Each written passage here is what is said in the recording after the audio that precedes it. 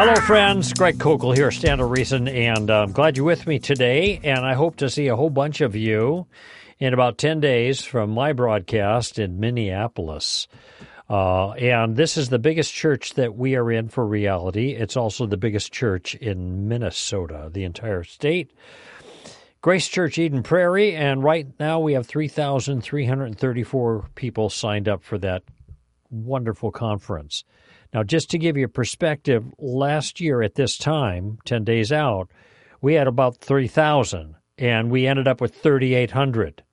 All right?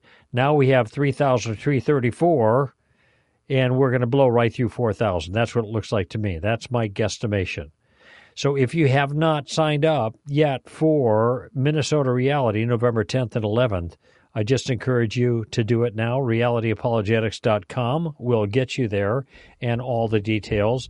I think last year a lot of folks just waited to the last minute, last 5 or 6 days, and then kaboom, all rushed in. It's okay with me.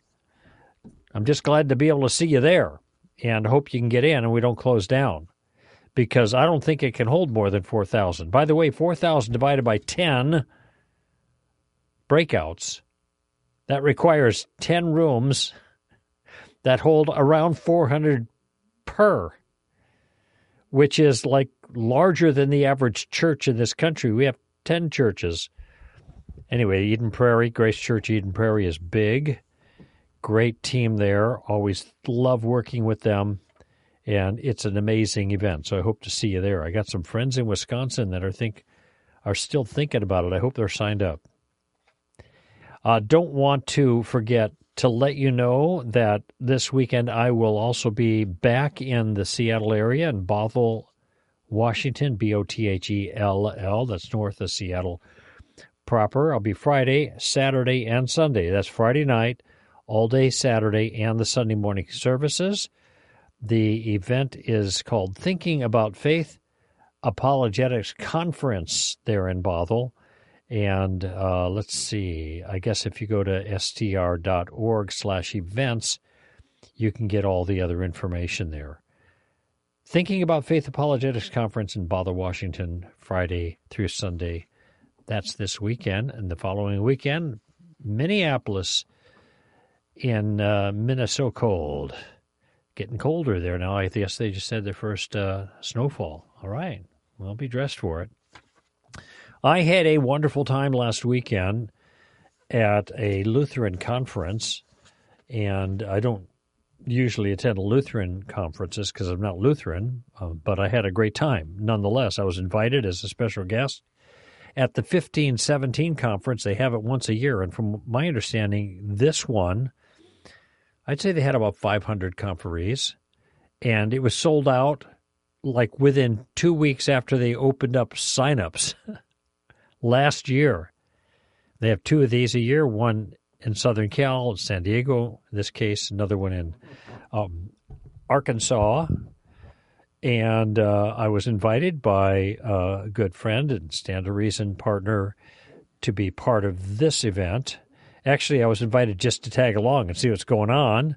Been invited in the past, but we've always had conflict of dates. There was almost, in the last few years, it's just been a reality at the same time. But this time I got away, no conflict, and I was the guest of my friend and the 1517 conference, and the focus was on C.S. Lewis, and I was able to attend all the plenary sessions, of course, and then the breakouts, all on Lewis, all on different aspects of Lewis's writing and personality or efforts or apologetics or way of looking at things. It was very, very sweet, and the people were fantastic. Now, they did have a podcast on Saturday, and I'm sorry, make that on Thursday. I got my dates all mixed up because this was Thursday through Saturday morning, and so it was pushed early, so now I'm mixed up. But Thursday morning, midday actually, they had a podcast. So my wife and I, Steve, we drove down, got there in time for the Thursday podcast, which they asked if I would participate in, the 1517 podcast. And when they introduced me on the panel, there were some people who told me that they'd heard me speak 15 years ago, and they didn't even recognize me sitting up at the panel. Thanks so much. But when they heard my voice and then my name was announced, they were glad to see me. All right. And also was so well received there. I thought I'd know like 4 people there. And it turned out there was a whole bunch of, some people I knew and a whole bunch that knew of me and Stand to Reason. I was so nicely received. It was so great to see how much Stand to Reason had kind of become known among this particular group, and people were really nice. So I had a great time, and it was really super listening to the teaching that had to do with C.S. Lewis. Now, I've just finished, last year, I guess now, I reread the Rings trilogy. I read a Tolkien biography, which included a lot about Lewis, of course, and then a Lewis biography, which included a lot about Tolkien, of course, and I also read The Horse and the Boy. So I'm just kind of have this all in my mind, and so when I was asked the question in the panel about the way C.S. Lewis has contributed to apologetics. So one of the things that I mentioned, and this is Mere Christianity, and I was quite reflective on this because I'd done a lot of thinking about this when I wrote The Story of Reality, which in my way was a kind of answer to the need that Mere Christianity fulfilled in its culture in its day. Early 50s is when it was published, but it was part of a series of broadcasts in the mid 1940s. Because nowadays, a lot of people tell me they can't read Lewis because he's too difficult, which is not a good sign for the culture. I think he's among the most accessible readers. But in writing the book that I write, that offered, I almost said Mere Christianity, and kind of responding to the Mere Christianity need now in writing The Story of Reality, I kind of wanted to capture a little bit of the feel and the layout and the approach of Lewis in Mere Christianity. So I thought a lot about that book and what made it appealing and how it was organized and how the wording that was used, because I think that was all part of the appeal. If you look at Amazon under the category of apologetics, Mere Christianity is like eternally number one. The number one bestseller. Every once in a while, it'll bumped out of first place into second or maybe third for a couple of days while somebody makes a new contribution that has a lot of PR. And then Lewis moves to the top, which is fine. I'm glad he's there. I'm glad people are reading him because he's simply amazing. I've sometimes thought, he's an alien from another planet. But the appeal for me of Mere Christianity was in part the ability to communicate basic concepts about classical Christianity in non-religious terminology, theologically sound, but not complex or complicated.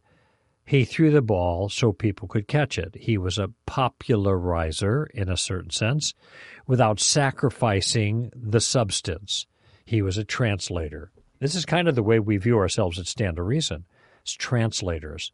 We take the hard stuff, the tough stuff, the solid stuff, the important stuff that a lot of people aren't going to pursue on their own just because sometimes it's not so accessible in the way the material is given by a lot of the smart folk. Well, we hang out with them and we rub shoulders with them and some of their smarts rubs off on us, and then we try to throw the ball so people could catch it. And I think we're pretty successful at that. But that was something that Lewis did as well. And I noticed not only is he, especially when you read the first part of Mere Christianity, which, by the way, this tome, this particular book, appeared in 3 different books originally. The first one was called The Case for Christianity, and that was the beginning portion of what is now Mere Christianity. And he was making the case for the reasonableness of Christianity and the God of Christianity by starting with discussion on morality. So there's a kind of a version of the moral argument for God that Lewis makes early on, but nobody thinks he's making an argument like that because he's not starting out philosophical. He's starting out by making an observation about the way people talk. Now, I have discussed this notion in the past, something that I actually learned more directly from Francis Schaeffer. But this notion that every human being has built inside of them a reservoir of knowledge or understanding. Let's just call it common sense intuitions about the world, not just what they see, but what's been built in there. Actually, Romans 1 talks about both of those things. What they see tells them about God, but God also made it evident within them. So there's an internal and external witness to the reality of God. And the way this came together for me with Francis Schaeffer was that that we're all made in the image of God, as a matter of fact. And we have to live in the world that God made. There's the internal and the external. And so our engagement with the world is based on understandings that we have inside that are not learned. They're basic, they're fundamental, they're intuitions, they're, primitives that allow us to function in this world. And one of those things has to do with morality, and this is what Francis Schaeffer called moral motions. Now, Lewis tried to give content to those moral motions in a different book. It's in the appendix of The Abolition of Man. Here is the substance of the content. But the more formal principle is just that we characteristically think and act in using moral categories. Why do we do that? Because we are moral beings, is Schaeffer's understanding. And what I've taught before, coming from Schaeffer, is if we keep our ears open and our eyes open, we can trade on those things. We can listen to the way people talk, and when, in a certain sense, the image of God in man comes out of their mouths, especially in a way that is inconsistent with the worldview they claim for themselves and may think is true, then we can ask them questions about that and, in a subtle way, get them thinking about ultimate issues. And I say subtle because Lewis talked about the Watchful Dragons and kind of sneaking around those watchful dragons using different literary devices like story, which he did in Chronicles of Narnia, for example. And so you can read Chronicles of Narnia in a completely innocent way without having any understanding of Lewis's own theology. But built into these chronicles, of course, for those who've been around a while, are these theological notions that are introduced to the reader in story form. And so Aslan, of course, is the Christ figure. And when you read the stories and later learn about Christianity, hopefully there's this connection. Or if you've heard about Christianity but aren't a Christian, you begin to understand Christianity in a deeper sense because the story gives you a guided theological tour using your imagination, so to speak. And that's how Lewis is able to get around the Watchful Dragons. And so what he's doing here in Mere Christianity and the opening lines have to do with paying attention to the way people talk and what their language and their impulse, their moral impulses, I would say their moral intuitions expressed in language, tell us about the nature of the world. It's a clue to the nature of the world. And talk about these things in Story of Reality. I kind of trade on these same notions because I learned this technique from Lewis.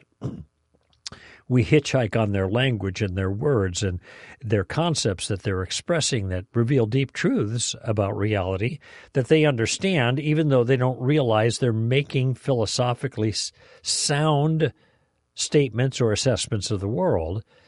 And then our goal is to kind of begin to hitch up those assessments with the worldview that fits the assessments and the way the world actually is. We help them connect the dots, which is precisely what Lewis does in Mere Christianity, at least the opening pages.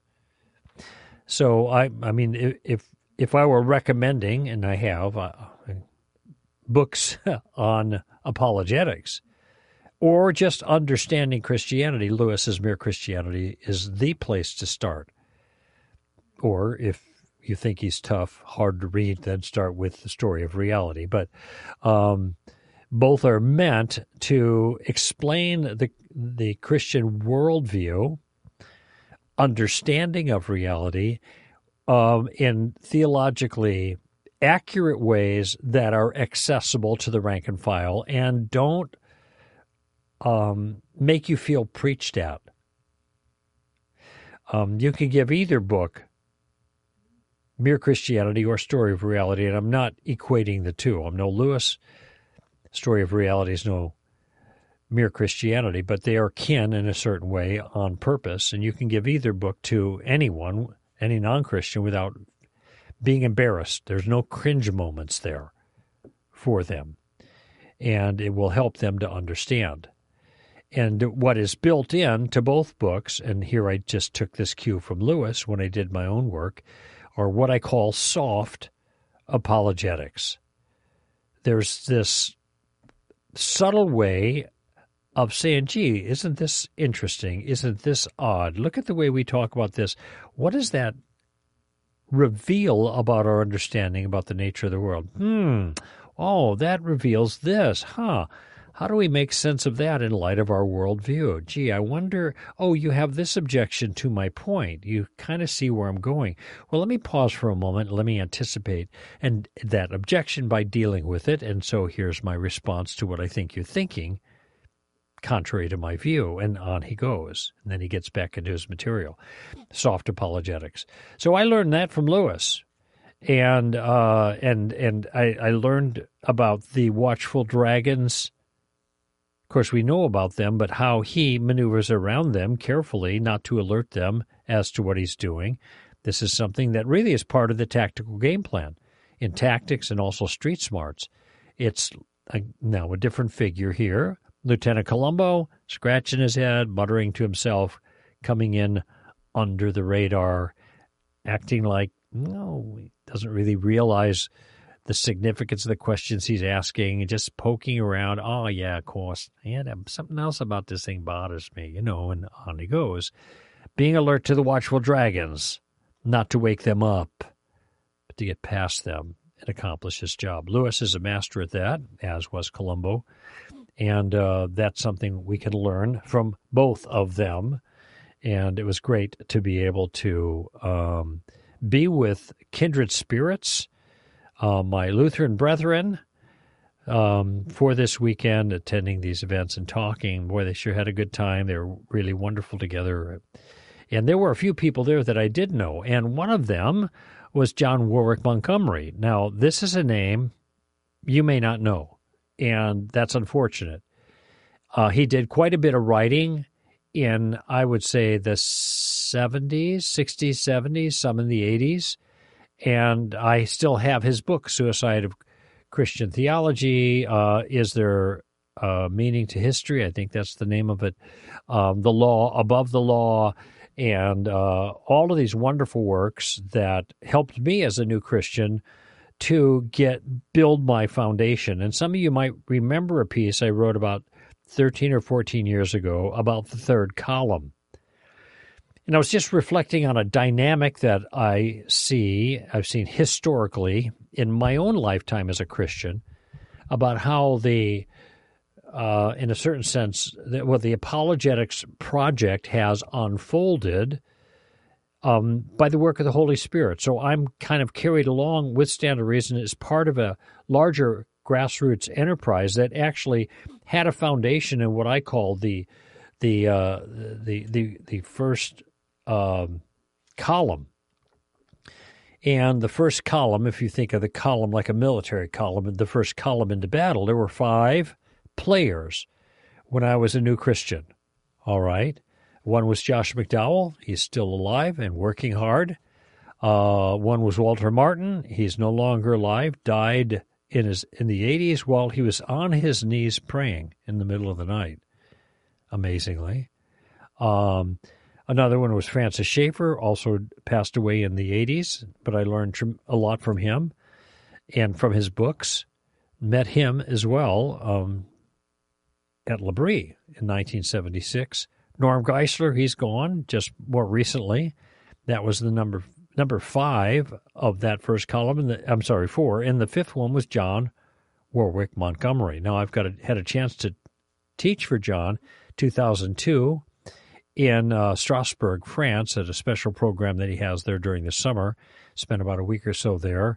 And then in 2013 or so, again, and I brought my wife this time, and we had a great time in Strasbourg for that week, and spent some time, not rusticating, but relaxing in Europe afterwards. But great program there in theology and apologetics that people attend. But John, he was one of those first column people. And he's 92 years old now. Hadn't seen him for a number of years. I think about 4 years ago, in 2017, the 500-year anniversary of the Reformation. We had him on the air, and I talked with him and interviewed him, and we had a great time. But it was just great to see him again this weekend. So we got to talk just a little bit, and he gave a nice presentation. Anyway, my weekend with my Lutheran friends and cogitating on C.S. Lewis and all the wonderful things that he did. It's great. Made me want to go back and read a bunch more of his books, some that I've already read and others that I haven't yet read, which are a lot of them since he was so amazingly prolific. And my wife and I just watched the BBC version of Shadowlands the last couple of nights, which is principally about his relationship with Joy Davidman and his marriage to her. Actually, 2 marriages. One was civil, the other one in the church as a sacrament. And the first one was just a certain kind of marriage of convenience to allow her to stay in England. And the second one was the real McCoy. Because Lewis just fell completely in love with this woman, and of course this program kind of follows that, and then her subsequent death, and then the agony that he experienced losing this woman that he married late in life, had only a handful of years with before she was gone, and then 3 years later he was gone as well. Anyway, touching and very what's the right word? Real. I mean, when you think about it, here's a guy who made incredible contributions, and we are still feasting at the fountain today. Yet, at the same time, he paid a heavy price, emotional price in his personal life. A bachelor most of his life, lost his mom when he was a kid. That really deeply influenced him, but was fine with being a bachelor. And his group of friends called the Inklings that were close to him, and that's what he needed, other men around him to be close with, to talk about things that interested them together, to critique each other, to laugh together, to drink and smoke together, and to push each other around as is necessary. That was all part of his life. And then Joy came into his life, Joy Davidman, and then their love affair began and ended relatively quickly, robbed then, or so he thought. And so here's a man who led a very productive life, but had, like we do, incredible pain. Incredible pain.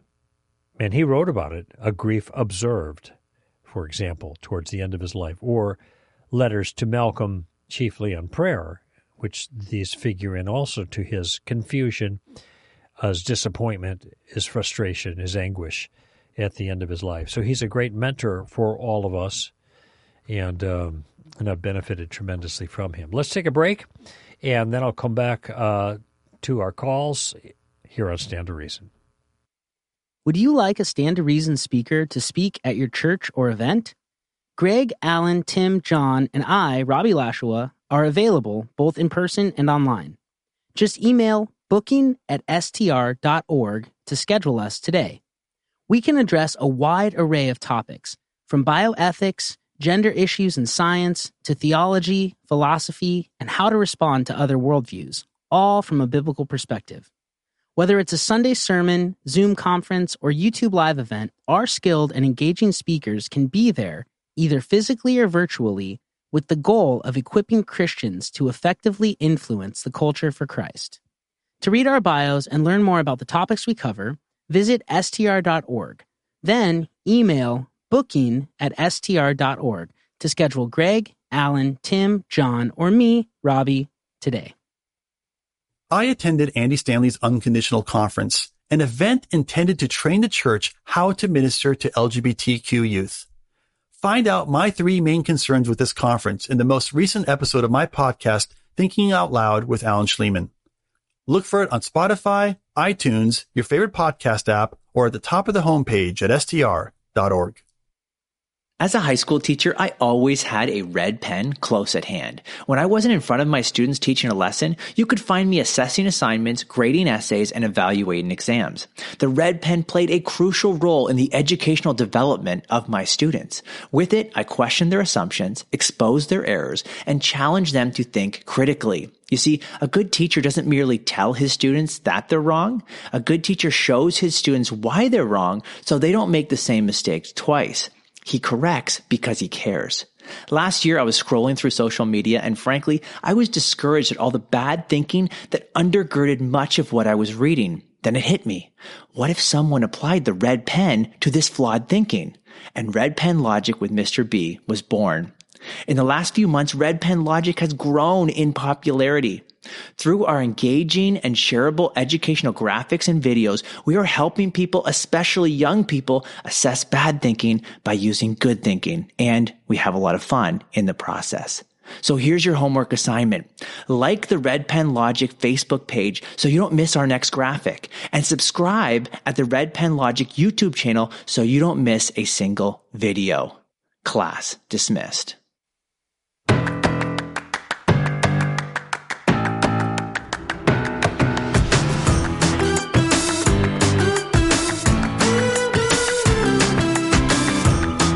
All right, friends, time to get to the calls, and here we have Jacob in Orlando, Florida. And Jacob, you called in early.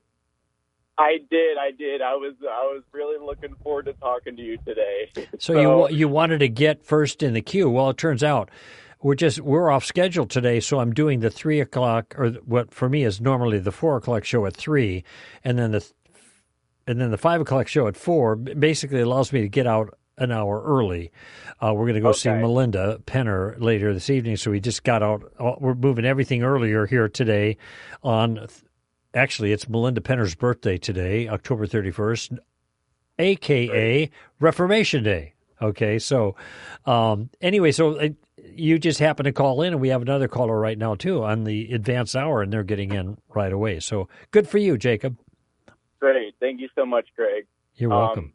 First of all, I want to say thank you so much for what you're doing with Stand to Reason. I actually found you through Frank Turek's podcast, I Don't Have Enough Faith to Be an Atheist. And then through that, I started listening to some of the regular podcasts that you have. And then with that, it led me to buy Tactics. And so I've been very much so enjoying reading that. Great. In between the other books that I'm doing for school. I'm going to a school called Trivium. It's like a seminary program. Oh, great. So, anyways, I'm glad to hear that. You know, there's another book that follows Tactics called Street Smarts. Just saying. Okay, I'm going to buy that next. Trust me. So, Greg, I spent like 17 years of my life playing video games, and then I came to Christ, and then the Holy Spirit convicted me about playing video games.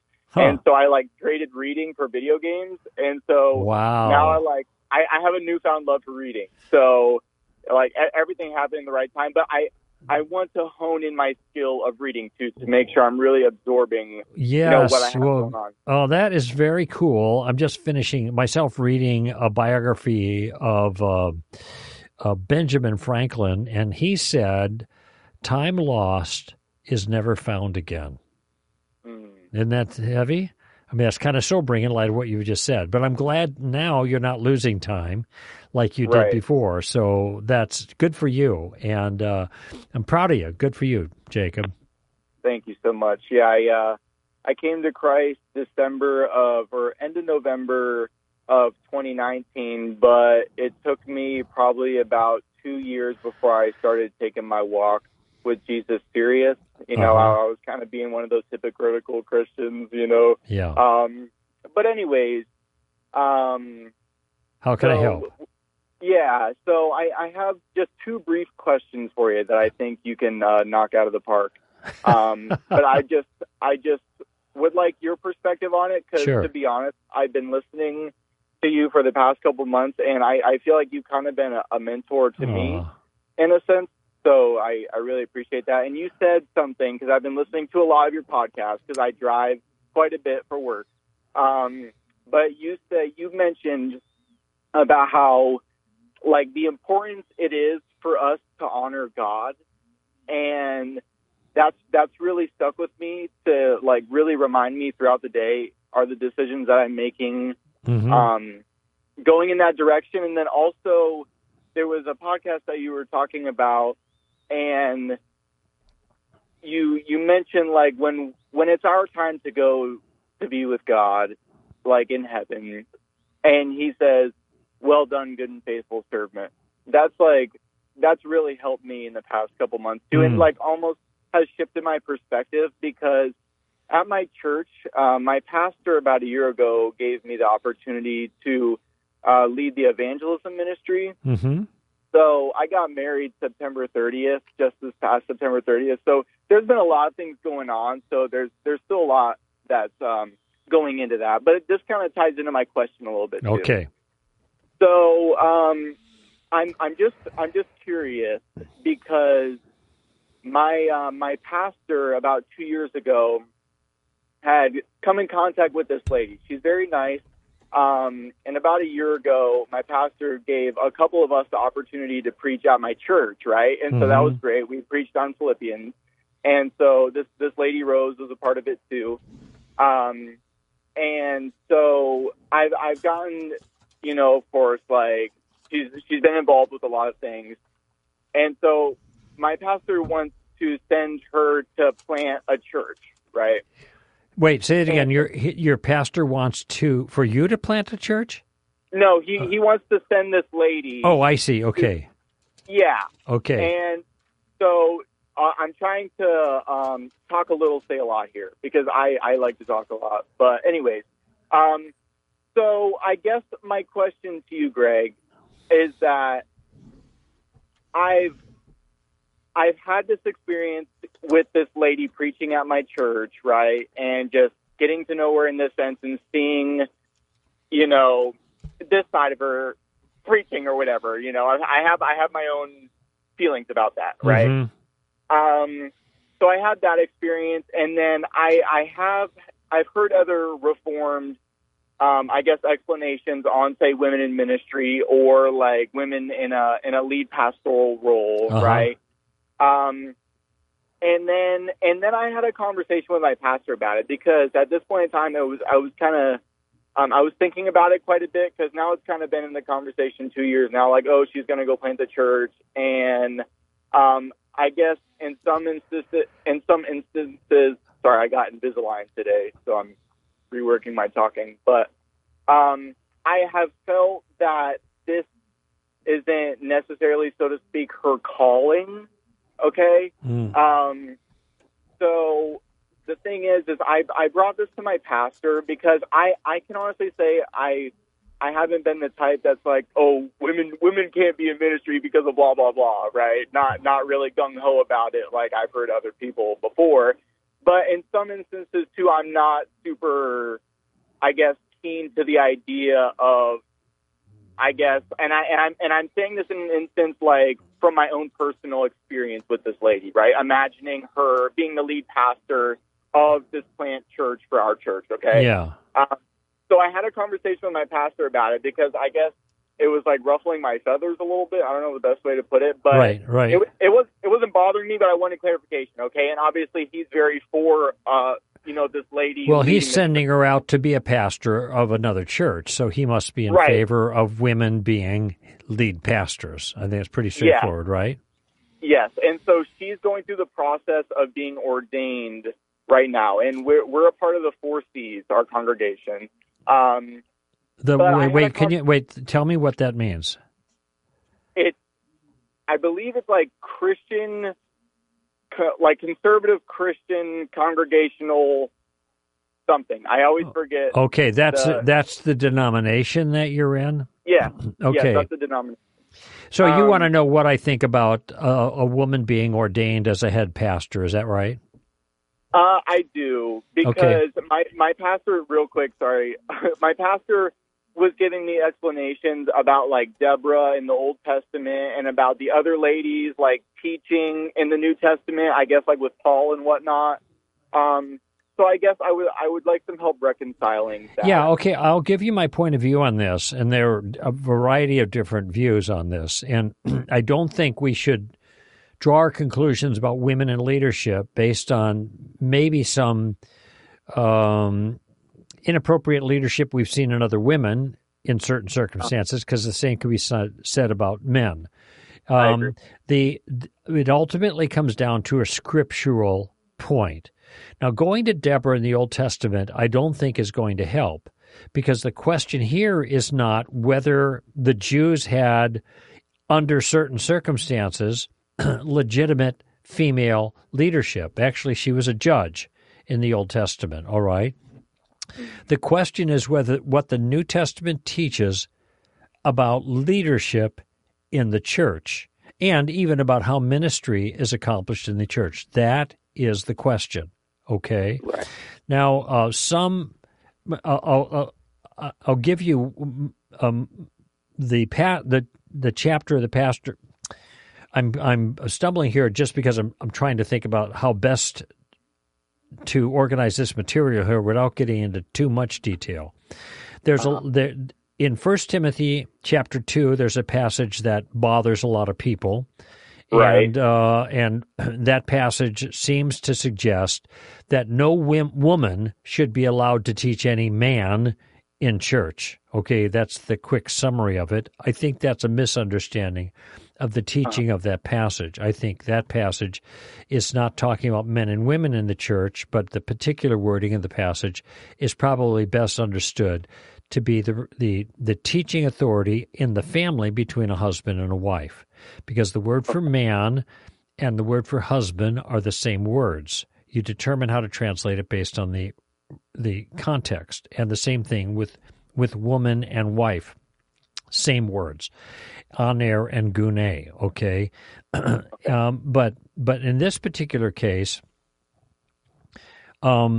this woman is being groomed to be a head pastor, all right? Yeah. I actually think that chapter 3 of 1 Timothy is the chapter that speaks to that particular concern. And here's what Paul says there. It is a trustworthy statement. If any man aspires to be to the office of an overseer, that would be the same as an elder, okay? It is a fine work he desires to do. An overseer or elder then must be above reproach, the husband of one wife, temperate, prudent, respectable, hospitable, able to teach, etc. And it goes on to describe qualifications that are necessary, but it mentions being a husband and a man who manages his household well.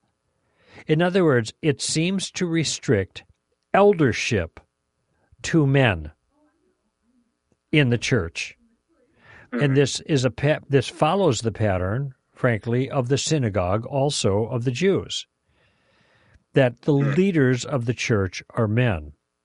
Now, it doesn't say a woman can't be a pastor if that means in some pastoral role. I mean, this is just language we use of people. You know, Right. you could say, okay, well, she's a teacher in the church or she's a pastor in the church. Well, different terminology can be used to describe the role. One has to resolve their understanding of chapter 2 here in 1 Timothy to know if there's a woman in the church that's teaching, what is the extent of allowable audience for her? And that's one issue. But what Paul is talking about in 1 Timothy chapter 3 is leadership. That is ultimate leadership of the church, the elders. And in the New Testament pattern, it was the elders that were the leaders, not one person, but a group of people. Excuse me.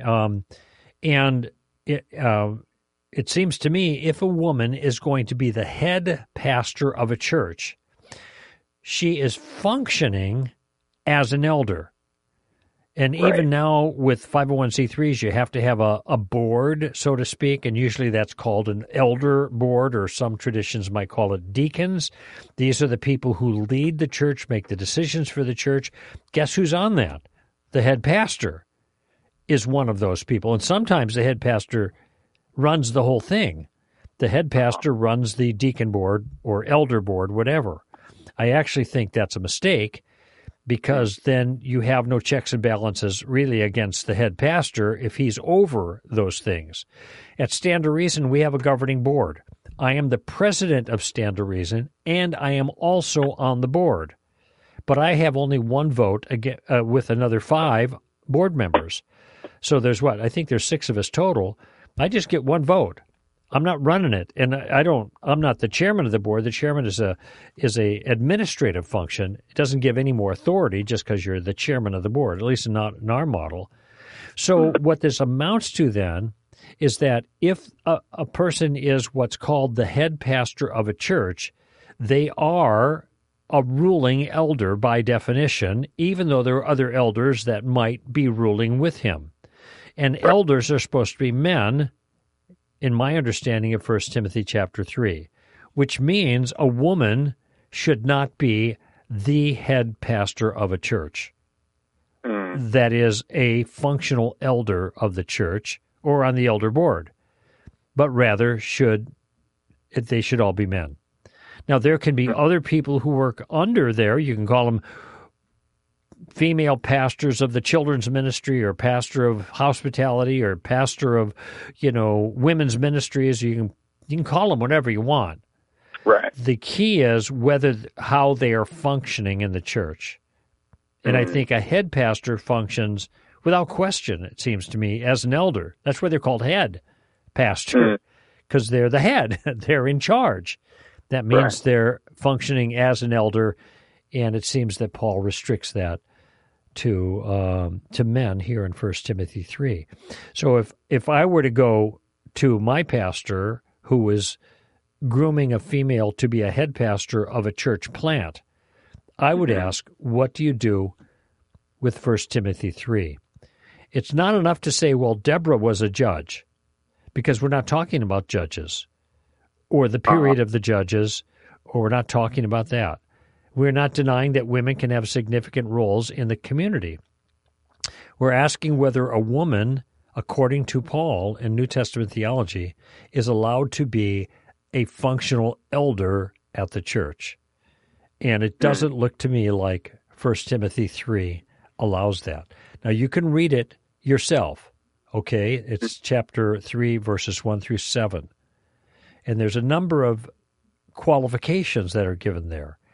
Even men may not satisfy all the qualifications. And so there's a number of things that are important there. Not a new convert, for example, so he doesn't become conceited. One that manages his own household well, keeping his children under control with all dignity. But if a man does not know how to manage his own household, how will he take care of the church of God? That's verse 5. So notice there is a parallel. The headship of the household is the man who needs to exercise that well before he can think about taking the headship of a church. So that's that would be my answer to that concern. woman being a lead pastor. I appreciate that. That's very helpful. And I really like how you talked about 1 Timothy 3, because what I've heard so much is, 1 Timothy 2, and, that being the core of the explanation behind things. I guess my personal conviction after having that conversation with my pastor was that, like, okay, if God wants to use whoever he wants to use, why should I say something? Like, why should I impose my thoughts, on maybe who God is trying to use? But ultimately, like, I love how you do so much is going back to Scripture to clear things up. Yes, and whether you confront your pastor on this is a different issue entirely, Jacob. That's a prudential concern, okay?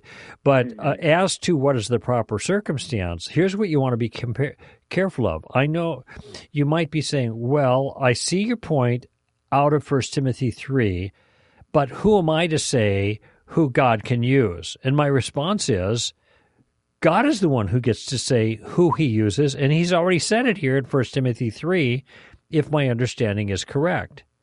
What you don't want to do is say, well, that's what it says, but I really believe God is calling this woman, and who am I to disqualify her? Well, you're using a Scripture requirement. If it says not a new convert here in verse 6 for elders, well, I don't know. Who am I to say that a brand new Christian couldn't be used of God? I'll tell you, you're not anybody to say, but God is to say. He says it right here. And that's really good. If you're not careful and you say, who am I to say if God's calling them or using them, that allows you to have a subjective reason for getting around virtually every objective requirement of Scripture. And remember, the objective requirements of leadership here are God's requirements, not ours. Good. So he has spoken. We have it in 1 Timothy. We also have it in Titus chapter 1, requirements for elders. And those are critical to satisfy before a person even qualifies as elder material. And it seems to me one of those qualifications is that they be a male. I mean a real male, not a male identity or anything like that. Right. So this is really important. If we're going to have, by the way, even when your pastor refers back to Deborah, isn't he implicitly now acknowledging that the Scripture is an appropriate guide to these decisions? Well, here it is back here. Okay. Now, I think he's misapplying the concept with Deborah, especially when we're not talking about a judge over Israel under those circumstances back then, but the church here in pastoral elder roles of the church, which Paul speaks directly to here in 1 Timothy. So he's going to the wrong text. This is the text that he needs to deal with. Now, you might ask him. You might just say, Pastor, we had this earlier conversation. I'm curious, do you think that a woman being the head pastor of the church, this is the first question you have to ask. A woman being the head pastor of a church would be functioning as an elder. Ooh, that's good. Or is there going to be a group of elders over her that are ruling her, that she is subject to? Now, I suspect he's going to say, no, she's the lead pastor. So that's not going to be anybody over her. She might be part of an elder board. Okay. All right. Well, then the question becomes, what do you do with 1 Timothy chapter 3? And you need to be familiar with the passage. Read it over a couple of times and absorb it and think about it so you have it clear in your own mind. 1 Timothy 3 that seems to dictate that an elder needs to be a man. And then see what he says. It doesn't have to be a challenge like you're thumping him on the chest or something. Hey, pastor, look what Paul says. You're wrong. No, just ask him, what do you understand this to mean? Okay. And see, but it's important for you to get, in terms of your maneuvering in the conversation, it's important for you to get a commitment to that first question before you go to the next issue. Timothy, is a pastor, a female pastor, functioning as an elder? That's a yes or no question. If no, then that means, so there must be other elders over her. Is that correct? Is that right? That are in charge of her, and they're the ones who make decisions about the church, ultimate decisions about the church, not the so-called lead pastor, who is a woman. Okay. Now, but I don't think he's going to say that, because if she's the one that is subject to a group of elders that she is not a part of, then what does it mean to call her the lead pastor? Right. That's true. She's not leading, she's following. Okay. Now, that could mean, well, the preeminent one, there's others that are under her or whatever. She's like the president, whatever. So I'm the president of Stand to Reason, but I'm not, I am subject to a governing board. That's what the law requires anyway. And so you want to ask him whether that's the case. Now, if she is actually functioning as an elder, then what do you do with 1 Timothy 3, where it seems to identify elders as men? And see what he says. I don't know what he's going to say. But that's about all you can do at this point, Jacob. I don't think you should make a federal case out of it. I don't think that's going to be productive, But I mean, it might this, along with maybe there's other things too that might collectively make you want to reconsider where you go to church. I don't know. Now, just two other things really quick. Thank you so much for that, Greg. That was just like, I called it. I said you were going to knock it out of the park. What'd you do? But, okay, so he's been in the ministry now for quite a bit of time, right? Yeah. Close to 40 years. How many years? Close to 40 years. Okay. I have felt like the general view is lining up with what you've said. I don't know in all instances, but that's kind of the general.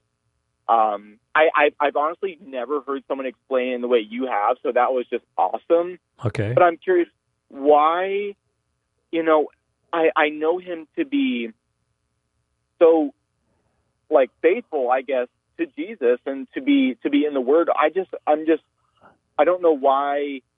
Maybe he would interpret it that way. I don't know either, and that's why it's fair to ask. And then you could ask, look, people have all kinds of different reasons for making the decisions they do. A lot of times and I'm not speaking of your pastor, I'm just talking in general. A lot of times they're deeply influenced by the culture, and therefore what they try to do is they try to read into a text an exception or a cultural circumstance that doesn't really apply, because they are rather convinced by the culture or some rationale in the culture to take this text in a different way. So now, that might be what's going on behind there. Now, he might have an answer. He said, "Well, this doesn't apply to men. This doesn't say just men." Well, wait a minute. It says men, husband of one wife, and a man who manages his own household well. So how would you and let him talk and let him see how he does that? But a lot of times, I'm going to be thinking, if he gives me what I think is the wrong answer, I'm in my mind, I'm going to be wondering, well, look, why would he say that in light of what seems to be rather clear in this text? And then, then it's anybody's guess unless you get a clearer idea. There are people who used to believe that homosexuality was wrong in the Bible, and then they're all of a sudden in favor of homosexuality. Really? Why would you do that? And then you learn they found out that one of their children is gay. So now you can see how some external circumstances can influence the way they read a text. I can't say for your pastor. A lot of people nowadays don't think this is relevant. You have whole denominations that just ignore this. Or that was for that period of time and it doesn't apply now. Well, why would you say that? Why would anybody limit this? How much of the New Testament is just for that time and not for now? Now sometimes you're going to have a very good textual reason to make that point or that distinction with that particular requirement, but much of the time you're not. It's just a way of enforcing modern sensibilities into a text that doesn't teach that. It teaches something else. So that's something to watch for, and again, I'm not going to know. I won't know unless I heard him say it, and same thing with you. But you want to be real careful that you're going with your hat in your hand, so to speak. You're not going to, tell him the way things are, but you are curious what his rationale is. He answers, and I've done this with my own pastor in the past, and I've pointed this out, and I said, well, you don't answer to me. You answer to you. That's your decision, but I want to offer you, I'm curious what you think of the passage or offer some thoughts, and then I let him decide. And I think that should be your attitude too. Just say, well, how do you, in light of this other conversation, what do you make of 1 Timothy 3 if you think that a female pastor, head pastor, is going to function as an elder? What do you make? And then see what he says. You might ask some more clarification questions. I don't know, but don't go after him, because he's probably, if he comes up with justifications that you think are kind of weak, which I wouldn't be surprised if he did come up with justifications that were weak. Then you just have to decide: can I live with this pastor in this church where I've been, even though he's promoting the idea of a woman being a pastor somewhere else, a lead pastor, or not? If this is the only kind of outlier and everything else seems good, well, and you have a good place in that community, I'd just stick with it. But you might end up seeing other things that trouble you, and that might be a signal that he's kind of slowly going off the rails and following culture rather than following Scripture. But that's going to be your call. Okay? Okay, that's great. All right, Jacob, and if you want to, I know you had another question about, but I'm tight on time here. In fact, there goes my music. Fine. So we'll talk to you another time. All right, Jake? All right, I'll call again next time. Thank you so much. All right, buddy. Take care. Okay, friends, there's my music. Greg Kokel here for Stand to Reason. Give them heaven, all right? Bye-bye now.